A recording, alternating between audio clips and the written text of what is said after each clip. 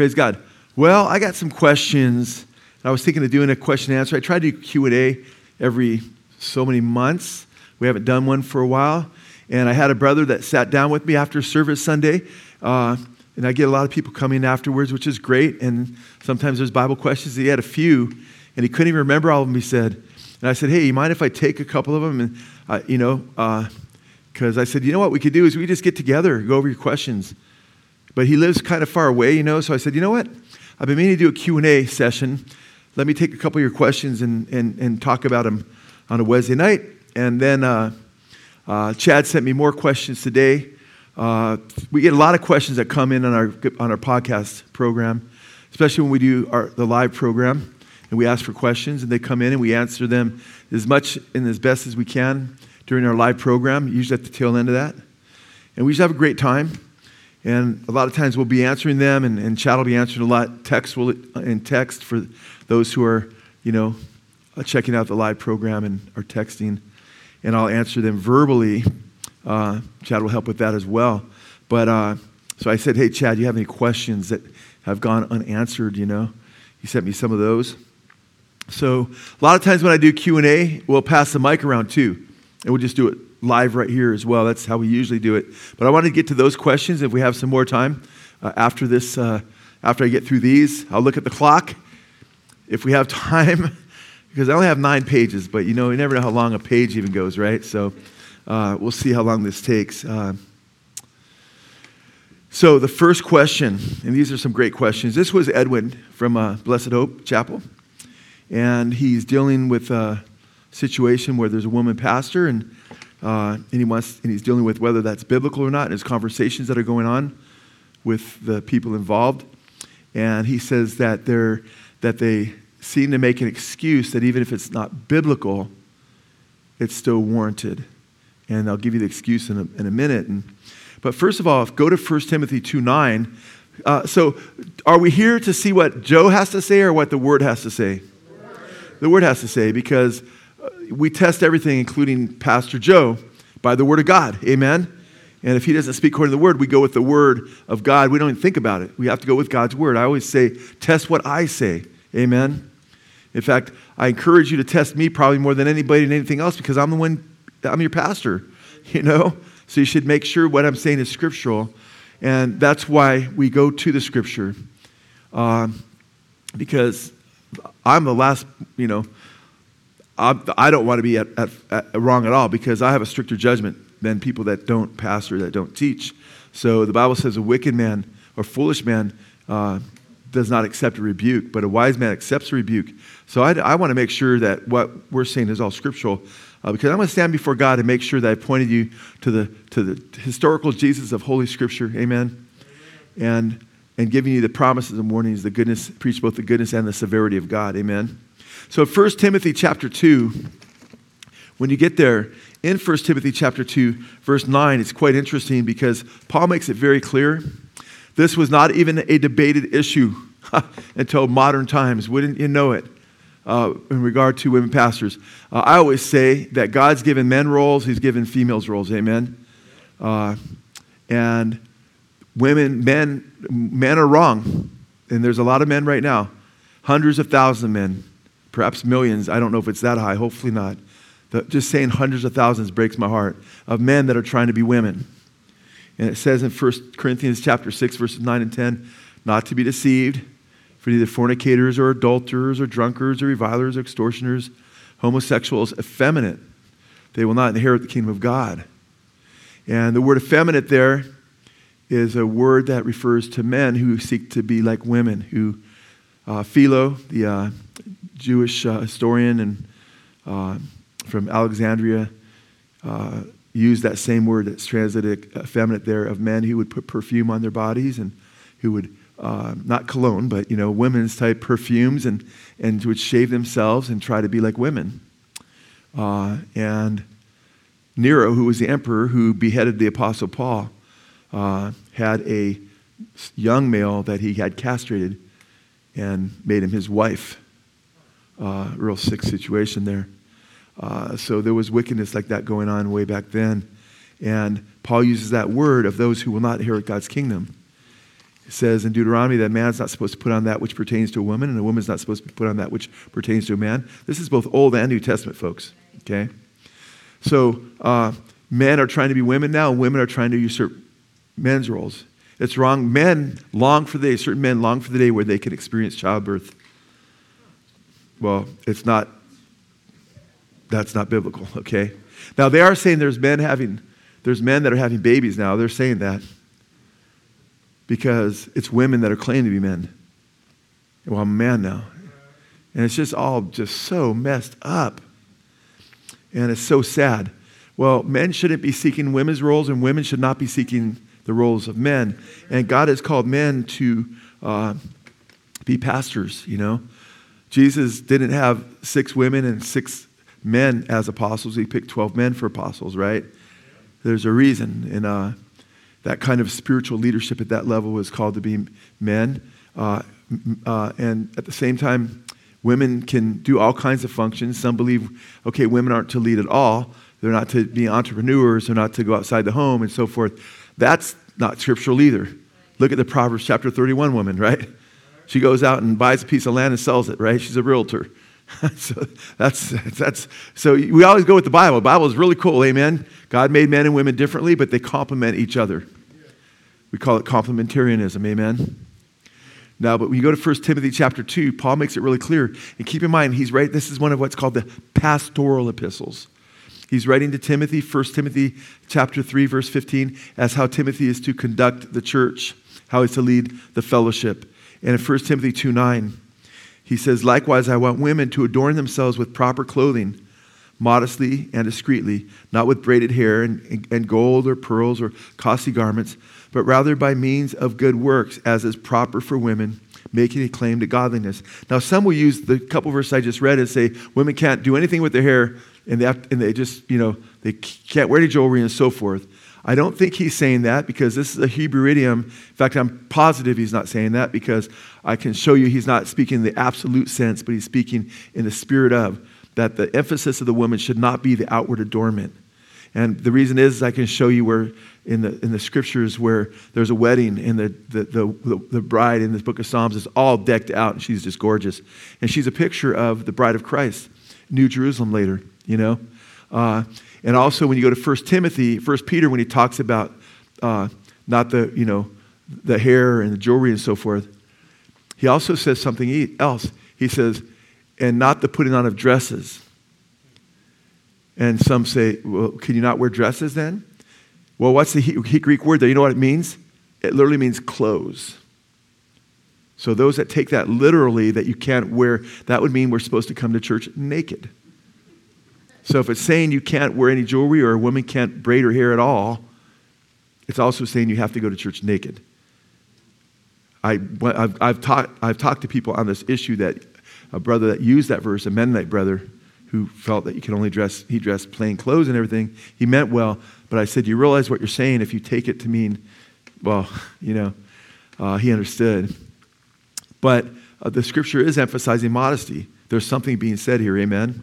And he's talking about how modesty is very important. Verse 12, or verse 11, a woman must quietly receive instruction with entire submissiveness. But I do not allow a woman to what? Teach or what? Or exercise authority. Not that she can't teach other women. She's called Titus chapter 2, women are supposed to teach women, supposed to teach children. She don't allow a woman to teach or exercise authority over what? A man. But to remain quiet. And that's talking about the pastoral role, the role of an elder or a pastor. In Scripture, we believe a pastor and an elder are pretty much the same. They are the same. Some denominations make a distinction between the pastor and the elder. I believe there's differences in some elders. It talks about elders that lead well, elders that teach, and so forth, indicating not every elder does the same thing. We understand that as well. But so what's interesting here is he's making sure that women are not moving into the place of authority over the men. And then he gives a couple reasons. Verse 12, but I do not allow a woman to teach or exercise authority over men, but to remain quiet. For it was Adam who was first created and then Eve. First he uses the order of creation to establish leadership. And then in verse 14 he says, it was not Adam who was deceived, but the woman being deceived in the Greek it's quite deceived, very deceived, fell into transgression. But women will be preserved through the bearing of children if they continue in faith and love and sanctity with self-restraint. That's not saying you have to have a child to be preserved. The Greek word means saved. But he's talking about women, and we don't have time to get into it all, but in 1 Timothy 5 and 6, if you read chapter 5, he's talking about unmarried women who become widows if they're young. He encourages them to remarry so they don't go aside after Satan and become idols. And because what happens is a young woman, that's got a lot of freedom on her hands, and she's a young widow with a lot of energy still, she could get in trouble, And he says they become gossips and everything. Not that that's inevitable, but it was happening in the early church. So he encouraged them to get married and have children. Why? Because if Eve had been chasing Adam. If Eve had been chasing, Seth and Cain around, she wouldn't have had time to talk to the devil, right? But she was dialoguing with the devil, and she fell into transgression. And bringing up children really helps you. How many women notice that, one of the things that got you close to the Lord was your children? I see some heads bobbing up and down. How many women here could say their prayer life got stronger because of their children? Amen. Amen. I'll tell you, man, I have kids and grandkids, and they're so good for my prayer life. Because, man, my kids I don't have to pray quite as much for them. I still do pray a lot for them, but now I pray for my grandchildren. Wow, Lord, this one's just like me when I was a kid. Anybody know who I'm talking about? It's a big grin on my family's, including Chad's face, But hey, God ended up, doing good to me and being merciful. But it's important to be praying, amen? Praying for our children. We need to pray, man. And then chapter 3, because there's no chapter breaks. So Paul would just keep on writing. What did he say? It's a trustworthy statement. If any what? Did it say anyone or any what? Any man. In the Greek, it's man as well. Anthropos, I believe. If any man aspires to the office of overseer, that means elder or pastor, it's a what? Fine work he desires to do. An overseer then must be above reproach, the what? Husband of one wife, temperate, prudent, respectable, hospitable, able to teach. So notice the context. I wish chapter 3 just didn't come up yet. The number 3. I wish they would just let it continue to roll, because it's very clear he's talking about the role of a man and a woman in leadership in a church. It's as clear as day. Now, Edwin asked, he says this church used the excuse that Deborah was a judge. And since she was a judge, and she stood up when Barak, the king, Barack Hussein Obama, no, that's a different one, When Barack was too afraid to go out to war, unless she went with him, she must have been a pretty tough lady, right? And therefore, since Deborah stood up, that means in certain situations, women can become pastors. And they can step up. And if there's no man that's, qualified, then the woman should step up and take the pastoral role. There's some problems with that. First of all, where does it say that in the New Testament regarding the pastoral role? Also, I want to ask this question, is where in Scripture does it ever say that where was it ever written in Scripture that a woman could not be a judge? I don't know of any Scripture. It wasn't a violation of Scripture. Yeah, he wimped out, but she wasn't violating the Word of God. It's a violation of the Word of God and puts our opinions above God's Word. And man, if you fear the Lord, you don't go that route. Amen? And what if you guys, let's say, my wife went on to be with the Lord, and then I got stuck on some island somewhere, and I was stuck, and I came back, and I said, hey, you guys, I miss you guys so much, I want to, I'm back, praise God. That was a weird storm. We got caught on that island. Oh, and by the way, I want you to meet my husband. But then you say, Joe, that's not biblical. But then I tell you, but there were no women on the island. There are no women on the island, so it makes sense that since there was no women on the island, I could marry this man. Steve, what are you doing back there? Steve's laughing, shaking his head. Steve would I love you, Joe, but that would go. That's not going to work. Now, why would you say no if I said, hey, I want to resume my pastorship because I was lost at sea and I want my buddy, man, he'll be a Steve's associate pastor, What would you say to me? Come on. But enough, repent and no. Amen. You guys are well taught. Now, what if I said, wait, there were no women on the island? What would you say in response? Calling the police, the God police. God forbid, I even hate to stick thoughts like this in your mind, but I'm trying to make my point, Why, on what basis would you be able to say no? On scriptural basis, right? Because I'm giving you some kind of scenario, trying to persuade you that because of the scenario, you should feel sorry for the situation, and you should say, hey, this was pragmatic, here we are. You would just wrong. It's unbiblical. Well, guess what? It's unbiblical for a woman to be a pastor. And I don't care if there's not a male in the church or not, I care for the church, but I don't care for that excuse, one iota, because it's not biblical. It's what counts is what's right in God's eyes. Amen? Now, what kind of counsel would you give me? Let's say I was emailing you and for somehow my computer survived it and I'm on the island and I want to marry this man. But I say there's no women on the island though. What are you going to tell me? What's going to be your advice? Remain what? Remain what? Remain single. That's biblical. So what would your advice be to a church where, say, the pastor dies and there's only young kids because it's only 20 people at the church and maybe a couple young men or whatever and one that's not very learned? Would you say, oh, yeah, the woman should just become the pastor? No.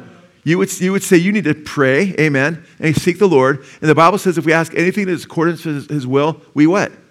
Have it, amen? So if it's God's will for that church to have a pastor, God will rise one up, amen? You don't go unbiblical on him. Then he's not going to answer your prayers because a double-minded man is unstable in all his ways and shall expect to receive nothing from the Lord, it says in the book of James. Amen? Okay. So, well, what if there is one man and he knows the Bible really well at that church, but he's homosexual? Why not? Why would it be wrong to make him the pastor? Because it's what? It's unbiblical. He doesn't know the Bible that well. Amen. And if he does, he has knowledge. He doesn't have wisdom because he's not applying that knowledge, right? Amen. Yeah, he doesn't know the Bible very well at all. How can you teach the truth? When you're doing the opposite. Amen. So if there's a woman pastor at church, I don't even negotiate with people. I mean, it's between them and the Lord ultimately, their decision, because I can't make their decisions for them. But I'm don't walk, but run to the nearest exit. That's absolutely unbiblical. Just as if there was homosexual pastoring a church, I would say, that's just the very structure of that church is unbiblical.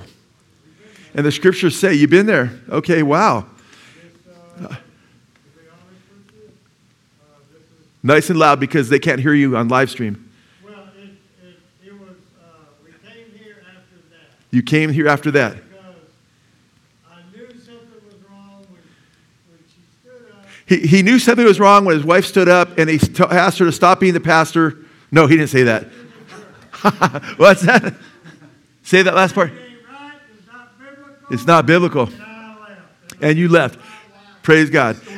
And that's awesome because, and these two, you guys, I've from the time you set foot in here, man, I saw that you guys love the Lord and His Word, So, and praise God. You know what happens? Those churches continue to suck in a lot of people, and this kind of doctrine proliferates because people don't take the stand you guys took.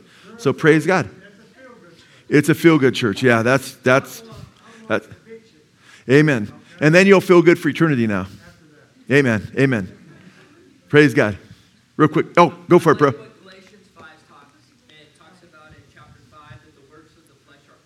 The works of the flesh are evident. Galatians 5. In different translations, they take out homosexuality. Yeah. It should be in there, Yeah, there's sensuality and sexuality, wild parties. Amen. It gives you, I think he lists 22 different things. Yeah, he lists 22 different things there. He says, and anything like these things, Paul says. Yeah, we inherit will not inherit God's kingdom. It's serious stuff. Amen. So praise God. I think you guys are in good shape. Nobody's fighting against the truth here, which is good. Although you pray for people, pray for these churches that are allowing these kinds of things, because this is running amok throughout the body of Christ right now. You have all kinds of things, weird things taking place. But we can't go by our feelings, man. We have to go by the Word of God. We're called not to be conformed to the world, but to be transformed by the renewing of our minds. So you don't stick up your finger and say, what are other churches doing? You know? And we have a good, fiery group of Jesus-loving believers here. It's our midweek study. It's great to see you guys.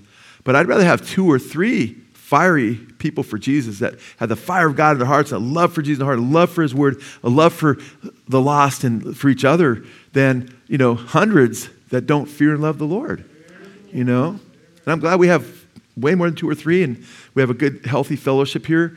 But this fellowship attracts people that love the truth, and that's awesome. I mean, Kevin comes from Arcadia, so forth. We get believers like that all the time. And so it's nice to know you're around people that love Jesus, amen? And people, the psalmist said, I'm a companion with all those who fear you. And man, you know who I love to be around the most? People that fear and love God. It's just beautiful. Next question is from Daniel Smith. And he says, I know the rapture is post-trib, but how do you explain this verse? And the verses he gives, in Matthew 24:30. If you can go there, go to Matthew chapter 24, verse 30. And how do we explain this verse? And the interesting thing, he's not even really pursuing the context as far as the time of the rapture goes here. He's talking about, he has a question in regard to this, which I thought was very interesting, and it's something that's crossed my mind before that I never thought too deeply about, other than, thought, maybe it's this or that. And I kind of give a maybe, because there's not an exact scripture that comments on this situation. So it's a bit of conjecture, but it's wise, I think, conjecture as far as the question goes. 24:40. Jesus says in 24:40 of Matthew chapter 24, then there will be 2 men in the field. One will be taken and one will be left. 2 women will be grinding at the mill. One will be taken and one will be left. Therefore, he says, be on the alert, for you do not know which day your Lord is coming. So it's talking about the Lord's coming, and 2 people will be working in the field. One will be gone. One will be left. 2 will be laying in bed. One will be gone. One will be left. Was watching the news recently off and on, more than I typically watch the news. I usually get my news from the internet, but every once in a while I'll park myself in during an election or something like that, or a crisis or something. I'll park myself in front of the television set for a while to see what's going on. Like right now, the stuff with Hamas and Israel and stuff. So I was watching some of it, and the commercial breaks. I don't like to watch things real time. I like to watch them a little bit later than real time, so I can fast forward through commercials typically, so I don't waste my time. But I caught it a couple times because I'm fast forwarding. I see this really heavenly look, and it looked like something based in the Bible. And I backed up. Ooh, what's this commercial on? And then it was the Great Disappearance or something like that by David Jeremiah. And it was and it's about the pre-trib rapture, and perfect timing to get the book out because everybody's concerned about the times going. It was I think on Fox News, and they keep playing that commercial over and over again. It's like 31 reasons the rapture is going to happen when it does, or something like that. And I'm watching that. I'm like, oh man. And David Jeremiah, when he's right on issues, he's really good. When he's off, on a couple different issues that I think are very significant, it's sad, And I've seen some of his stuff on, I think he wrote a book called The Great Escape, that we don't have to go through the tribulation. I got that book years ago. I marked it up because the pre-trib rapture view is a newer view. It had its birth around in the early 1800s. We have a whole video called Left Behind or Led Astray out there that you can check out online. I did a debate. It's called the Great Rapture Debate with Dr. Stauffer at Pikes Peak near Colorado Springs. Big old prophecy conference. They invited me to debate him. It's like a 6-hour debate. A lot of people love that debate. It's on YouTube. We didn't hesitate to put it up. Okay? After the debate, it went really, really well because we had all kinds of scripture to go to. And I even had my claim. He give me just one clear scripture, you get $10,000, right? I've had that out for years. Obviously, he wasn't able to claim it. He didn't even try, because because he admitted, I used one of his admissions during my debate. I always use admissions from pre-trib leaders that we don't have a clear scripture. Well, I found a place where he said that, so I used that. So I knew he wasn't going to try to claim it. So it worked out really well. But one of the passages that's used a lot for the pre-trib rapture is 2 will be in the field, 1 will be taken, 1 will be left, 2 will be in their bed, 1 will be taken, 1 will be left. And look, that's the pre-trib rapture. It's like, wait a minute. What does that say anything about timing? And what I like to say to my pre-trib friends is, get your hands off of our verses. What do I mean by that? Because when you go to Matthew chapter 24, Jesus is warning his apostles, the apostles of the early church, right? All about how they're going to face who? The Antichrist. Verse 15, just back up. When you see the abomination of desolation stand in the holy place, let those who are in Judea flee. If you're in Judea, flee. He says, when you see this, when you see that, when you, he uses this personal plural pronoun of his apostles. And most of my pre-trib friends, when you show this to them, hey, Jesus is warning his apostles, they'll say, oh, Matthew 24 isn't for us. That's not for the church. They're Jews that he's talking to there. Well, yeah, they're Jews, but they're the leaders of the church. In chapter 16, verse 18, several chapters before this, 8 or 9 chapters before this, he says, upon this rock, speaking of Peter's declaration that Jesus is the Christ, the Son of the living God, upon this rock I'll build my church, the gates of hell will not prevail against. I'm going to build my church. Then in chapter 18, he gives church discipline, verses 15 through 18, if your brother sins against you and doesn't repent, go to him privately. And if he doesn't repent, bring it before 1 or 2. Still didn't repent, bring it before the church. They understood themselves that they were, if you don't want to believe they were leading the church at that time, that called out group, if you don't want to call that the church yet, Jesus is referencing their followers and what he's doing as a church already. But let's say you're not. What did they have in mind? How they were to lead the church. Amen. And then he tells them after Matthew 24, a little bit later, he says, what I've taught you, you disciple, you teach others. Amen. And lo, I'm with you always, even to the end of the age. And right here, this whole question is, what's the sign you're coming to the end of the age? And he brings them all the way to the end of the age, at his second coming, after the tribulation. And he says, I'm with you always to the end of the age as you reach your disciples. So it's real clear. But what I'm saying is, when you go to pre-tribs and you start showing them Jesus is taking his apostles through the tribulation, how they're going to face these things, they'll say, oh, that's not to them. But then they see a couple verses, 40, 41, and 42. Oh, this is all of a sudden, this is for the church, though. You can't do that. Get your hands off our verses. You said that's not for the church. You get my point? Anyway, but the context here, when it speaks of his coming, right? Look at the verse we didn't read. And they did not understand until the flood came and took them all away. So it will be at the coming of the Son of Man. So will the coming Son of Man be. So he uses the flood. And when the flood came to wipe everybody out, that's when God took them in the boat. Then he uses Lot, back in Luke 17. And it says, just as it was in the days of Lot, when fire and brimstone came and just destroyed them, it'll be the same way on the day that the Son of Man is revealed. In other words, same day, man, the destruction came, picture of Armageddon, the end of the world, boom, that's when the rapture takes place. And he talks about 2 being here and 1 taken, 1 left, so forth. Same thing. But the context here, guys, back up. When he says, now if you look at verse 39, it ends with the word what? What's the coming of the Son of Man, right? Look at the end of verse 42. He's speaking of the day of the Lord's coming, right? Well, the question is, what coming is he talking about? Well, just back up. What coming is he talking about? Just back up. Look at verse 29. Or we'll start at 27. Verse 26. There's a little more there. So if they say to you, behold, he is in the wilderness, do not go out. Or behold, he is in the inner rooms. Do not believe them. For just as the lightning comes from the east and flashes even to the west, so will the coming of the Son of Man be. Same language he uses a few verses later in verses 40 through 42. Wherever the corpse is, the vultures will gather. And you can go check out Revelation 19 there for the birds gathering for the supper of God at the end of the tribulation. Then verse 29. But immediately, what? Does it say immediately before the tribulation? If it said immediately before the tribulation, I'd have to give $10,000 to somebody. Because there would be that verse. But it doesn't. It says immediately after the tribulation of those days, the sun will be darkened, the moon will not give its light, and the stars will fall from the sky, and the powers of the heavens will be shaken. And the sign of the Son of Man will appear in the sky, and then all the tribes of the earth will mourn, and they will see the Son of Man coming on the clouds of the sky with power and great glory. And he will send forth his angels, hallelujah, with a great trumpet. We're going to be raptured at the last trumpet. Last trumpet couldn't happen before this, or this would not be a trumpet because it would have to be the last, because something before this couldn't be the last trumpet. And Paul says it'll be at the last trumpet. At the rapture, that is 1 Corinthians 15.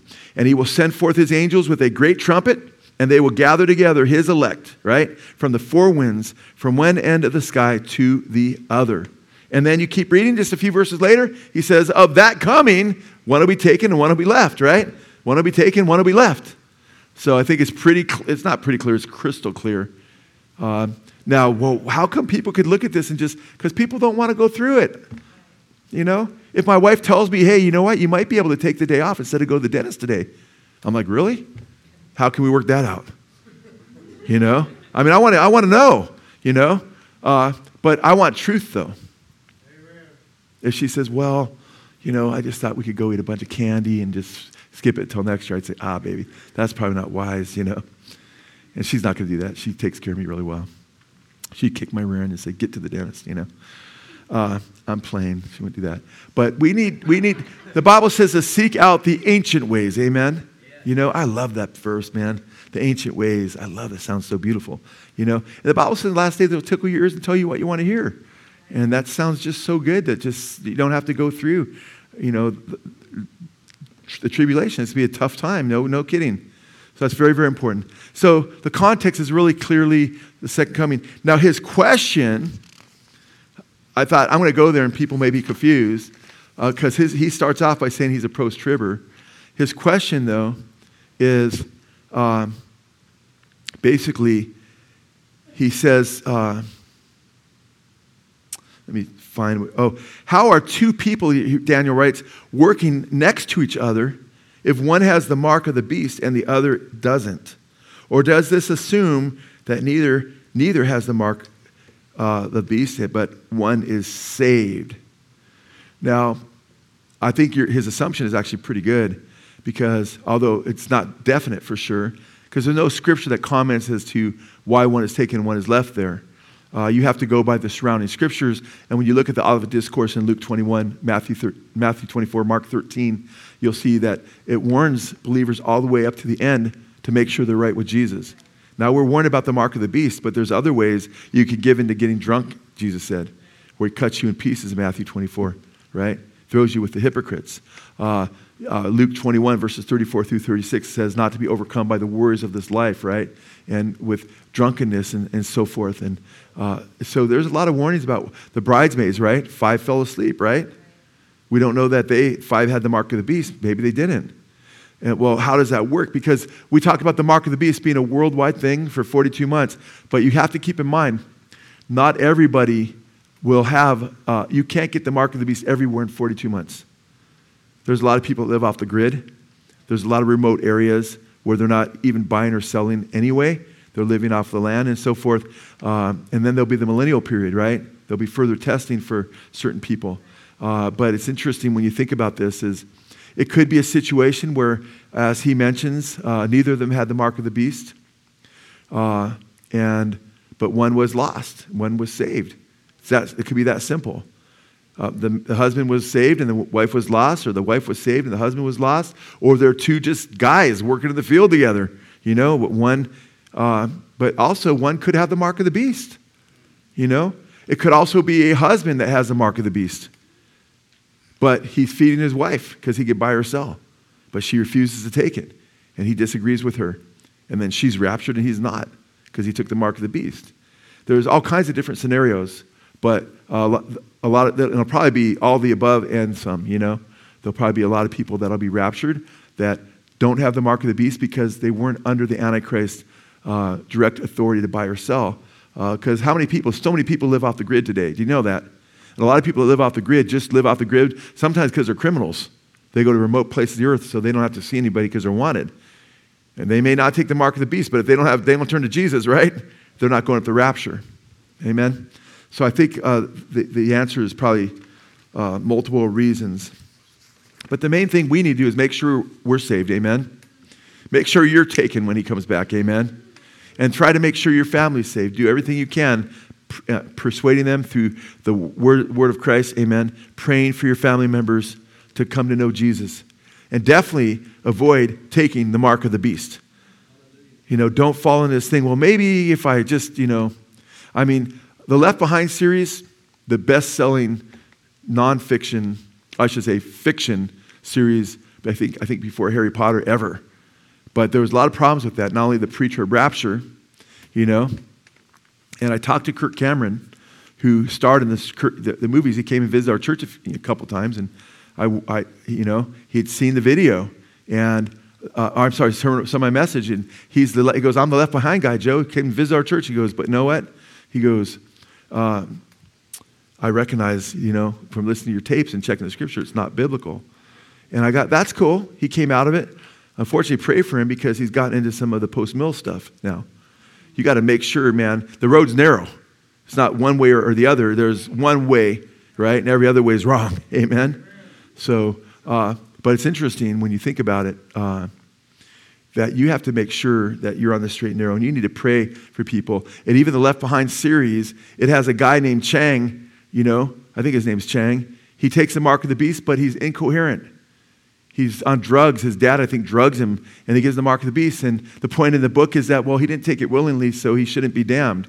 But then that opens up questions. Can you take the mark of the beast and not be damned? Well, we would say, I think we'd all agree that the Lord wouldn't hold it against you if someone drugged you and you took it against your will, you didn't know it was being given to you. That's not an act of the heart. But then Jenkins, the father of Dallas Jenkins, who's done The Chosen, is working with Mormons and everything on that, financially anyway, is his dad was a co-writer with Tim LaHaye of that series, the Left Behind series. And his site online for years, he says the question comes up, can believers take the mark of the beast and still be saved? And he cites the doctrine, once saved, always saved, and says, well, if you have the seal of God in your forehead, if you take the mark of the beast, it can't erase that seal. So really, he's basically saying there's no concern there. That's a lie from the pit of hell, guys. The Bible says anyone, just read Revelation 14, anyone who takes the mark of the beast will be tormented with fire and brimstone, and there'll be no rest for them day and night forever and ever. And more of these guys are teaching that you can take the mark of the beast, Even John MacArthur has said if you already have the mark of the beast, you could repent later and God will forgive you. Yet the scripture says again that anyone who takes it is damned. Doesn't show people repenting later. That's the thing. In Revelation, when you take the mark of the beast, you're digging your feet so deep in the ground. You're basically making a choice that you want nothing to do with God. And it'll be in the context of all this light that God's given you. The angels flying through the midheaven, don't take the mark. Or that's the one who says you'll be damned. It's a prophecy that they'll all be damned. So how could people be saved and it not become a false prophecy after they take it? Because it says everyone that takes it will be damned. And by the way, it's like Pharaoh, where they hardened their hearts, right? There was no turning back at a certain point. That's what happens when you take the mark of the beast. You've hardened your heart so much that you won't want to turn back. So it's important, guys. Guess what? Things are getting crazy right now, right? They're really getting crazy.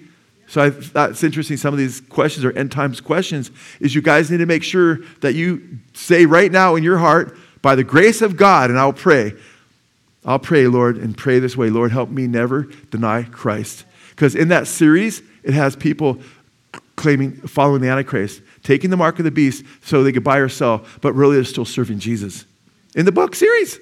And when the Antichrist is there, they're praising him with their lips, but in their hearts they're saying, I don't really follow him. Can we do that? Can we say, I'll take the mark of the beast to buy or sell, but God knows my heart. And I'll praise the Antichrist outwardly, but God knows deep down I really love him.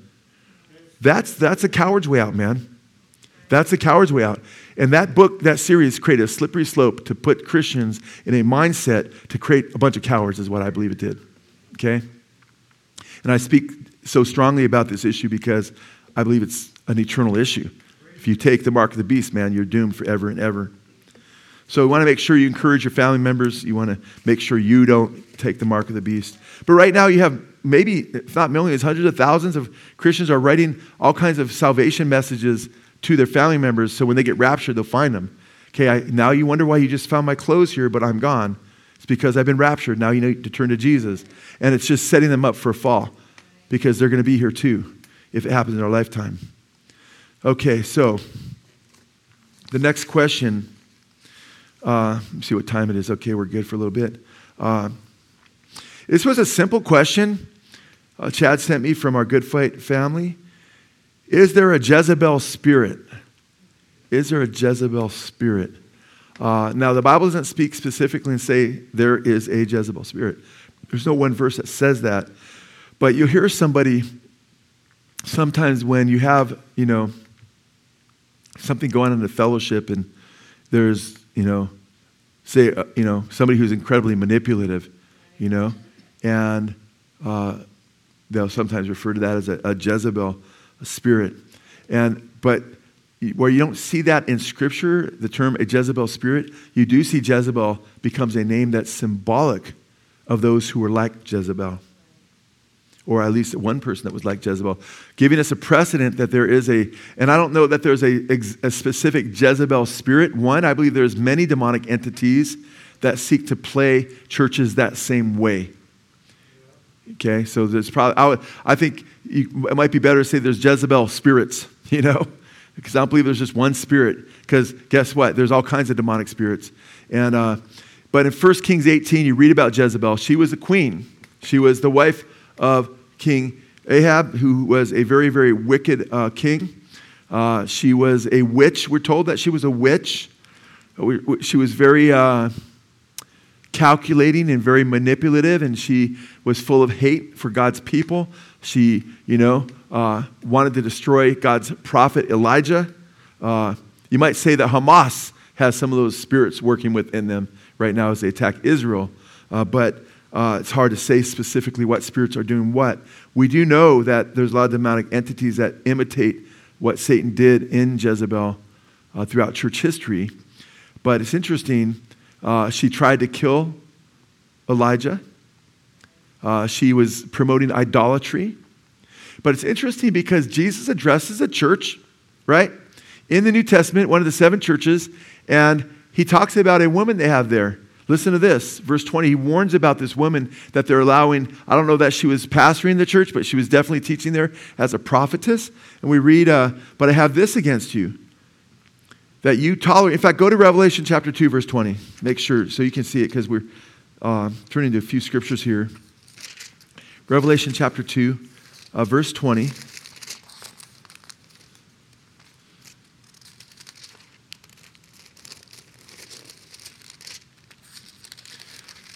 Revelation 2. And he's talking to the church of Thyatira, where paganism has entered the church. We don't have time to get in the background too much here. But he says, I have this against you, that you tolerate the woman Jezebel. Now this is several hundred years, over 1,000 years after the other Jezebel lived. So it's not the same Jezebel.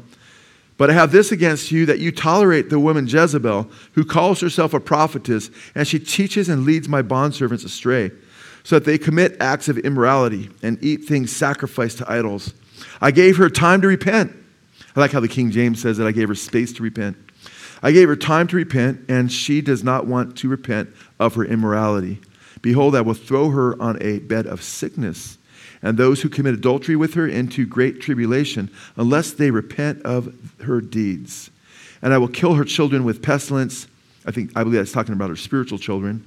And all the churches will know that I am he who searches the minds and her hearts, and will give to each one according to your deeds. By the way, he quotes the Old Testament where it says that Yahweh is the one who searches the hearts and minds and gives according to people's deeds. But Jesus says, I am him. It's a great scripture for the deity of Christ, by the way. Jesus is God. Amen? And in verse 24, but I say to you, the rest who are in Thyatira, who do not hold this teaching, who have not known the deep things of Satan. And I'm sure she didn't call them the deep things of Satan. She probably called them the deep things of God. But Jesus is saying he's calling them the deep things of Satan, because that's what they are. As they call them, I place no other burden on you. Nevertheless, what you have, hold fast until I come. Now, some are thinking, man, this Jezebel, she's a lot like that other Jezebel. And they're thinking, you think the church would get a clue, a prophetess that's teaching people sexual sin and idolatry, and her name's Jezebel, you think they would say, wait a minute, it's just her name? She should be a suspect. But her name probably wasn't Jezebel, okay? Her name probably wasn't Jezebel. That's not something parents, name their kids very often after what happened in biblical times. But she's probably a false prophetess that now Jesus is giving her the moniker, giving her the name Jezebel, because she what? Is acting like who? Jezebel. So that's what's going on there, I believe. And the point is some would say, okay, based on this, there is a Jezebel spirit. I would say based on this, we do see that Satan uses Jezebel-type people, and there are probably demonic entities. I have no doubt in my mind, that there are demonic entities that are different than other demonic entities. There's principalities, there's powers, and so forth. There's the rulers of darkness of this world. One evil spirit, when it's cast out, it finds 7 wicked spirits more wicked than himself. Shows there's degrees of wickedness as well, and so forth. And there's probably, I don't have a hard time believing that, it's probably very likely. But to say a Jezebel spirit, I would say, it's like a Jezebel-type spirit. You can say that maybe. There's Jezebel-type spirits, maybe. But I think you're safest in saying that, hey, Satan will use women like he used Jezebel, who was seductive, murderous, hateful, calculating, a persecutor, manipulative. All those things are the type of spirit we're seeing among this Jezebel and we see among the other Jezebel. So you could say there's a Jezebel spirit in the sense you're speaking in the spirit of, meaning like that, because the word spirit can mean like that, amen? Or there's demonic entities that seek to do this in churches. And there's no doubt about that, guys. That's happened all over the place. Right now, the greatest revival, they say in the United States, they've been saying for years, is right up north at Bethel. Bethel music's everywhere. And Bill Johnson says that Bethel music, he uses music to basically, he basically says he uses it in a way that he's able to slip by people's thinking processes and get their message across. I've been exposing that for years in Satan's kingdom. I'm like, man, these guys are admitting it in God's, what they're doing to God's kingdom. But his wife is named Benny, not Benny Hinn, but after Benny Hinn. She changed her name to Benny after Benny Hinn, and it's Benny Johnson, And she's done things from going to graves to suck power out of them. There's pictures of her laying on graves. That's occultism, guys. That's necromancy. I'm sorry, that's wrong. She talks about commanding spirits. We're not supposed to command spirits. Bethel songs, some say calling on angels. You don't call on angels, man. You call on the living God, amen? You start calling on spirits and angels, you're going to open yourself up to spirits and fallen angels.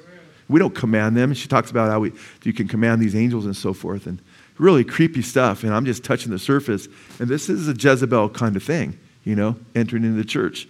So you need to be aware that you stick to the Word of God, amen? And you keep your eyes open in regard to what's going on out there, amen? Okay, so we need to make sure that we don't open up ourselves to this kind of deception, that's for sure.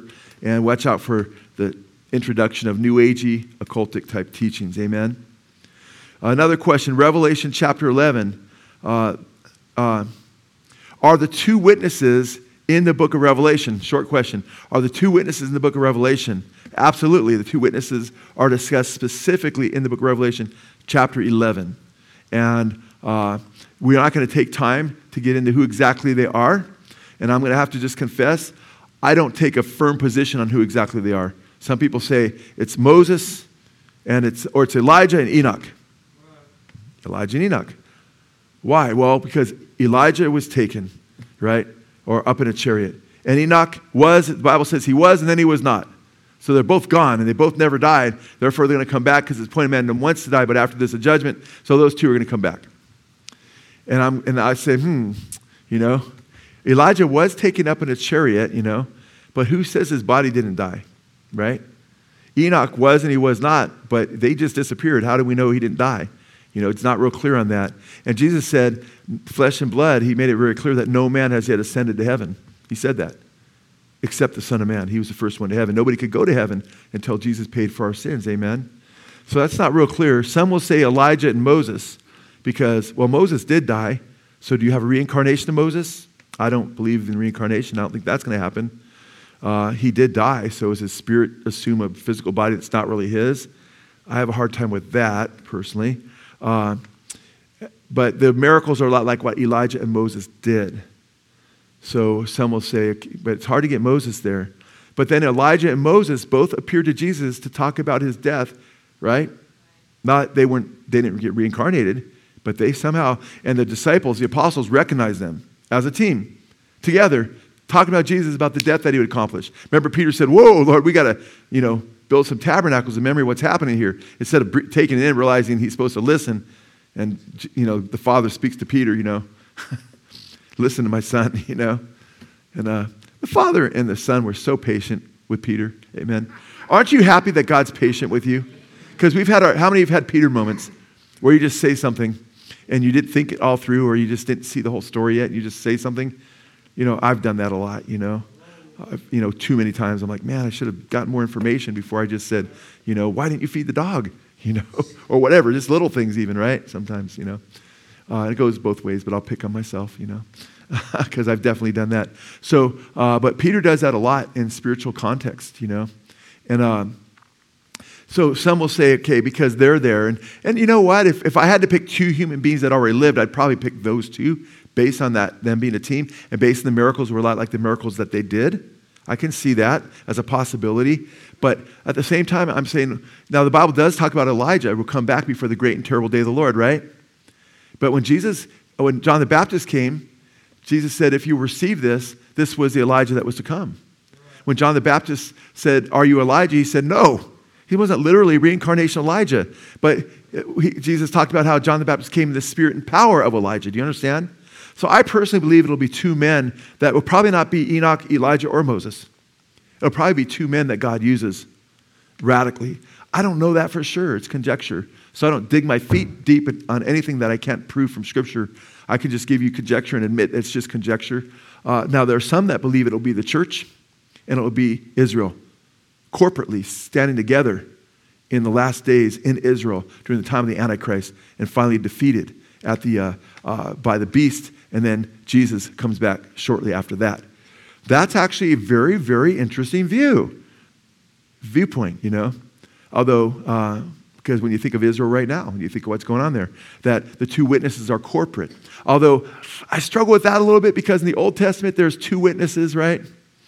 There's Joshua and Zerubbabel, a civic leader and a spiritual leader. And that's all with the the pipes and the oil and the lights and the menorah and everything.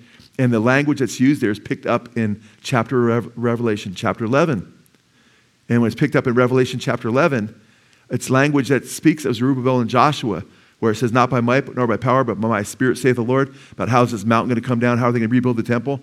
And there's a lot of, the temple has to be rebuilt. It sounds to me like God may use two specific people. And it may be a religious leader, and it may be a civic leader that work together to perhaps get, when the temple is being rebuilt, they stand up for the one true God and point out that the Antichrist is evil, right? And then they're finally put to death. So to me, the corporate thing doesn't follow the typology, although we don't interpret Scripture based on typology, but it does help us, it does give us insights at times, amen?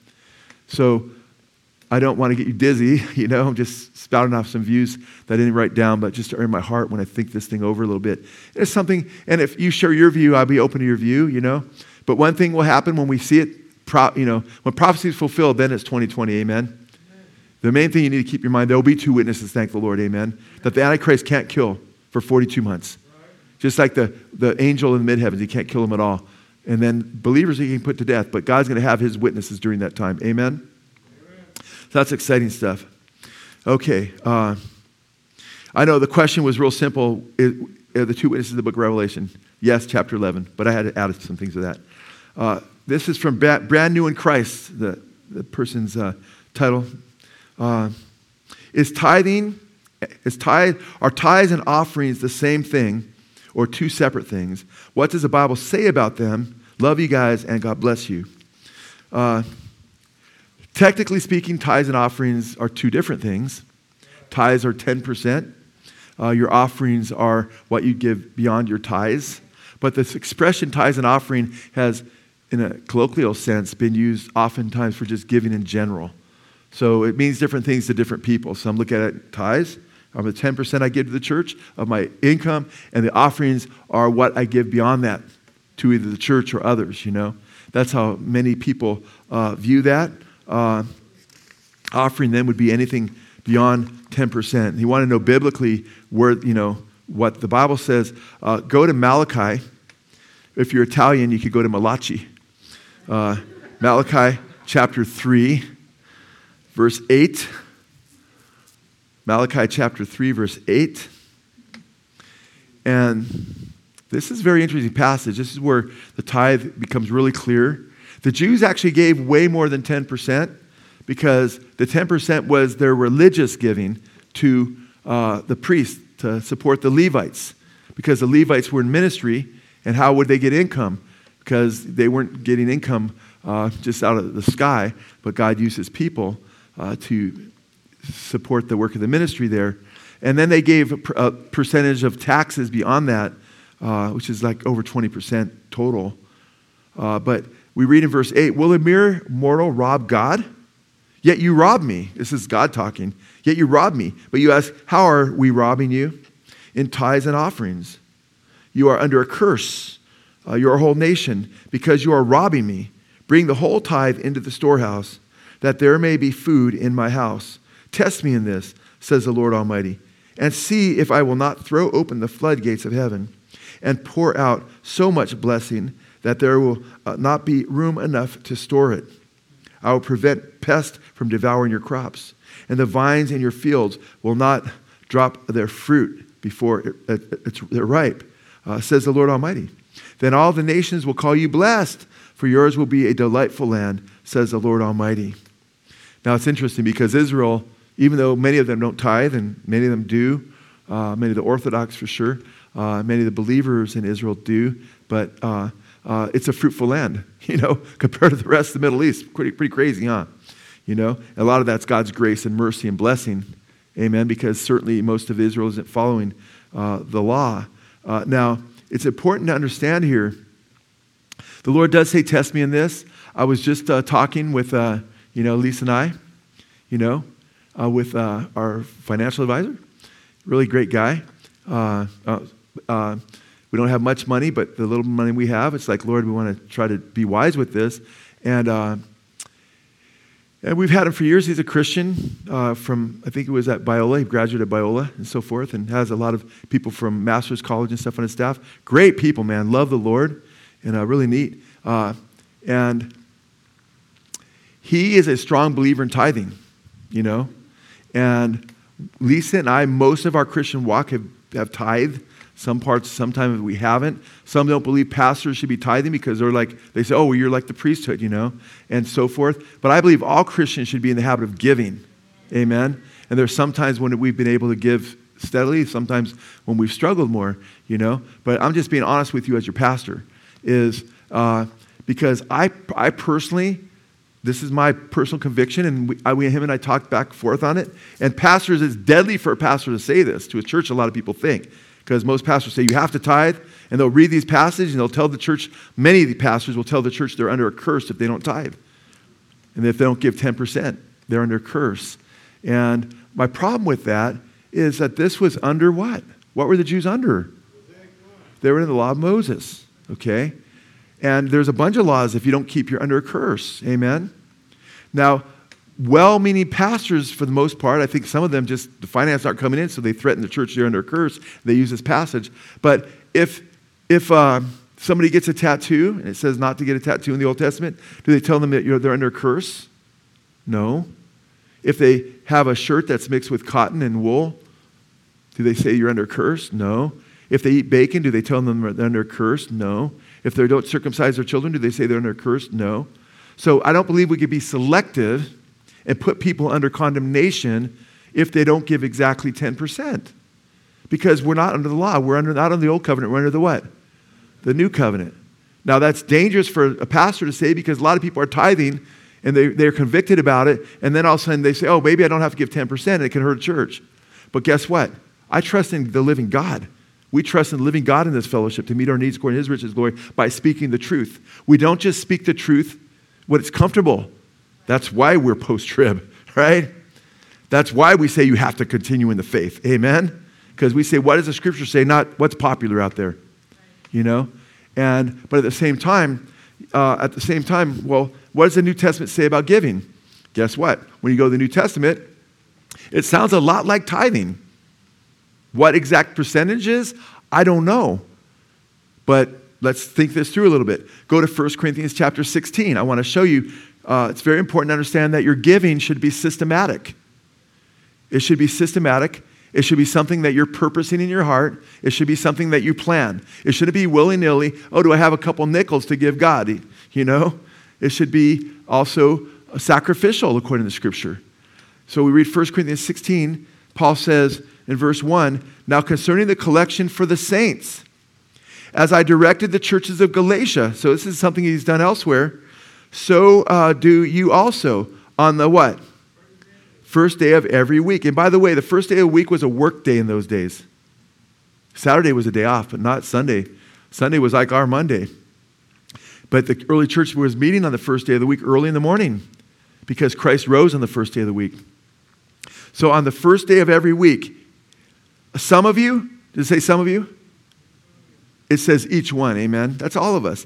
Each one of you is to put aside and save as he may prosper. Now this tells us how we're to give. As he may what? As he may prosper. Isn't that what God did in the Old Testament? Give what? 10%. So if someone made $1,000, that would be $100. If someone made $10,000, say they made it in a month or whatever, that would be what? $1,000. Amen? So 10%. So made $1 million, that would be $100,000. Give as he may prosper. I'm talking about if you were under the tithe, which I don't believe that if someone doesn't tithe, they're under curse. Well, do you believe in tithes? I believe if it's voluntary, it's fine. But don't teach somebody they have to or put them under a curse. Well, do you believe 10% is a good amount? Well, when you look at, he's talking to, in a context which is according to how you prosper, and that's what they did in the Old Testament. Does it have to be exactly 10%? I don't think so. But it's sad if everybody goes down to 7% or 9% or whatever, or 2%, you know. We want to please God, amen? We want to be a blessing. And under the new covenant, we should be far more grateful and thankful than they were under the old covenant, amen? Because Jesus shed his blood for us. It says to give as he may what? So you're supposed to do it on the first day of the week, that's systematic. Each one's supposed to do it, and you're supposed to put it aside.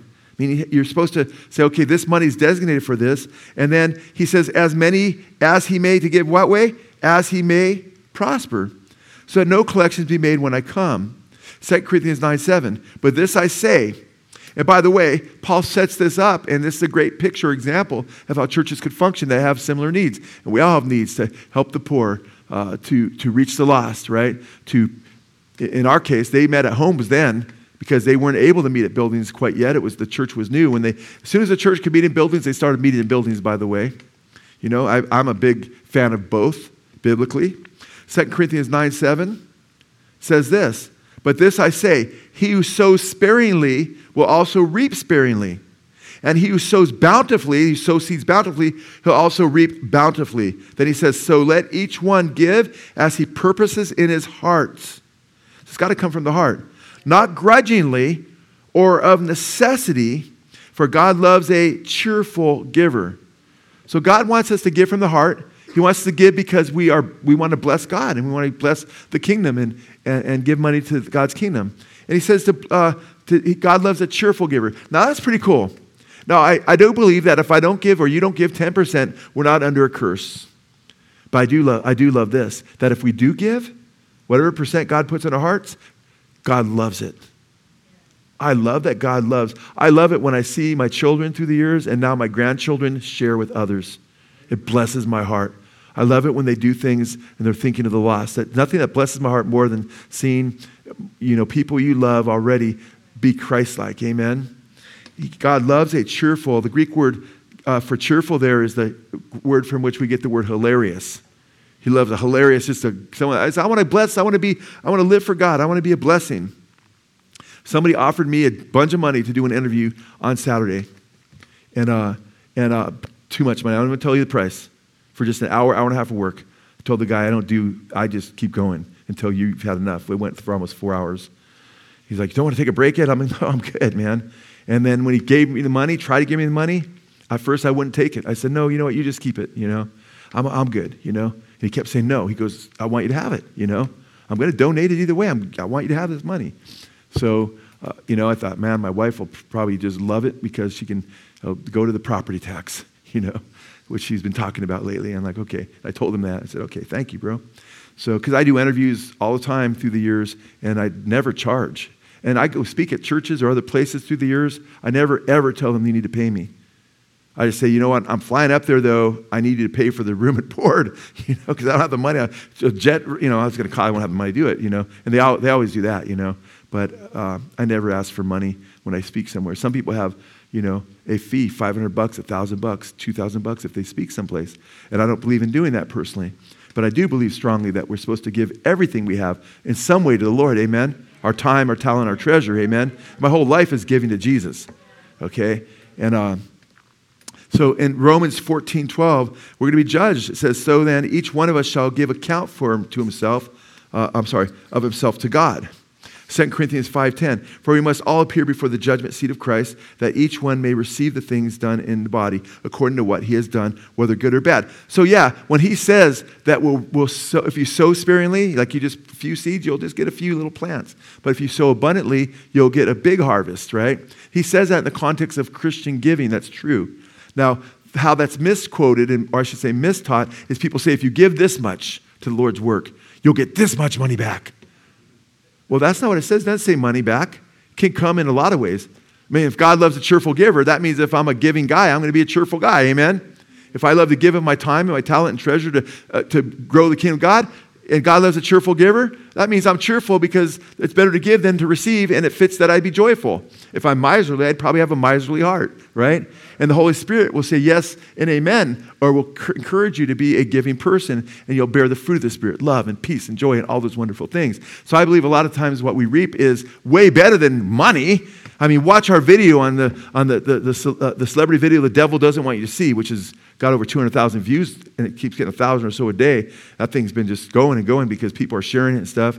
And you'll see all these people that have all kinds of money, fame, and everything else. If you haven't seen that video, man, I showed it in church, so most of you have probably seen it. You got to go home and just go to Good Fight Ministries and click that video, because I had different people coming at me, man, every kid in the world needs to see this video because it shows you what a lie it is. The fame and the power and the fortune doesn't bring you joy. It's Jesus that brings you joy, amen?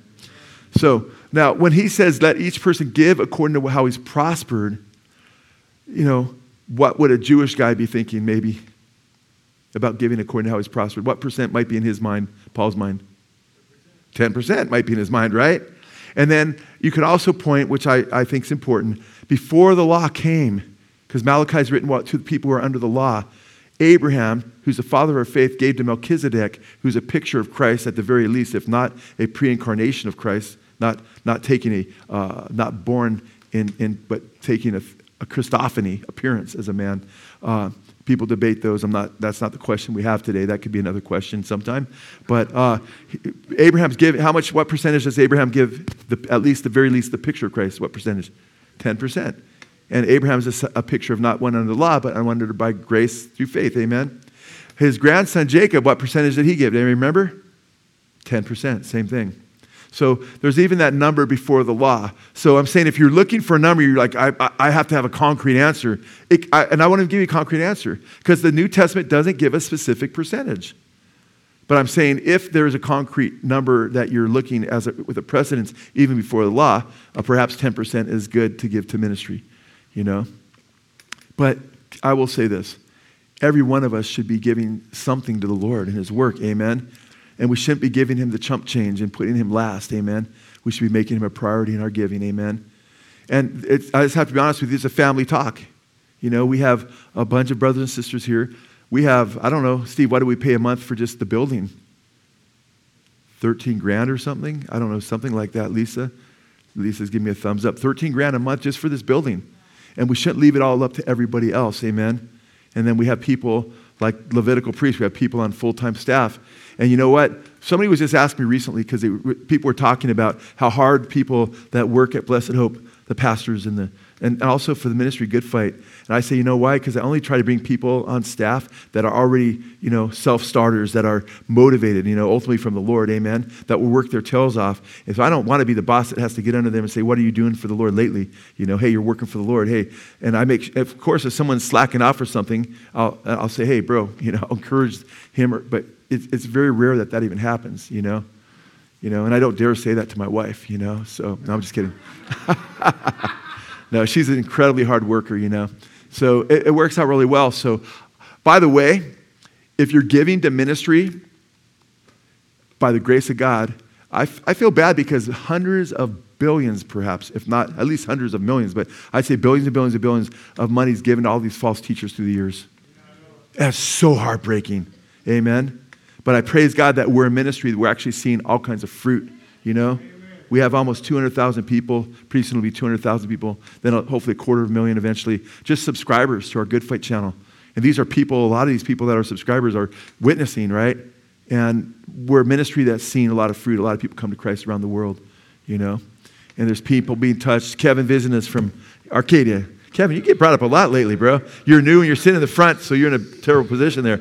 But Good Fight's reaching so many people, amen? It's a beautiful thing, what God's doing, So, and how often have you heard me give a message on money? First, Jim, how long have you been with us? 95 years. You're older than I thought, bro. That gray beard should give you away, man.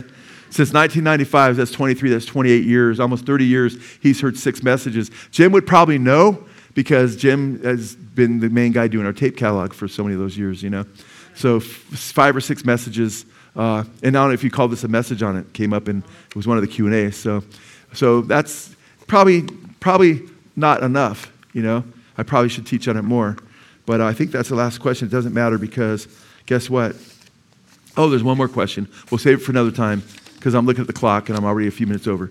So let's pray. Father God, we thank you, Father. We pray that we'd be good stewards, that each of us would give to your work, and that we would make sure that we take care of the ministry here. But Father, we pray in your Son's name that you would help us to give according to how we prospered. We pray, Father, that you'd help us to give joyfully, knowing that we're serving you, not to lay up treasures on earth where moth and rust do corrupt and thieves break through and steal, but treasures in heaven, Father, where your Son said neither moth nor rust can corrupt and thieves can't break in and steal, Father.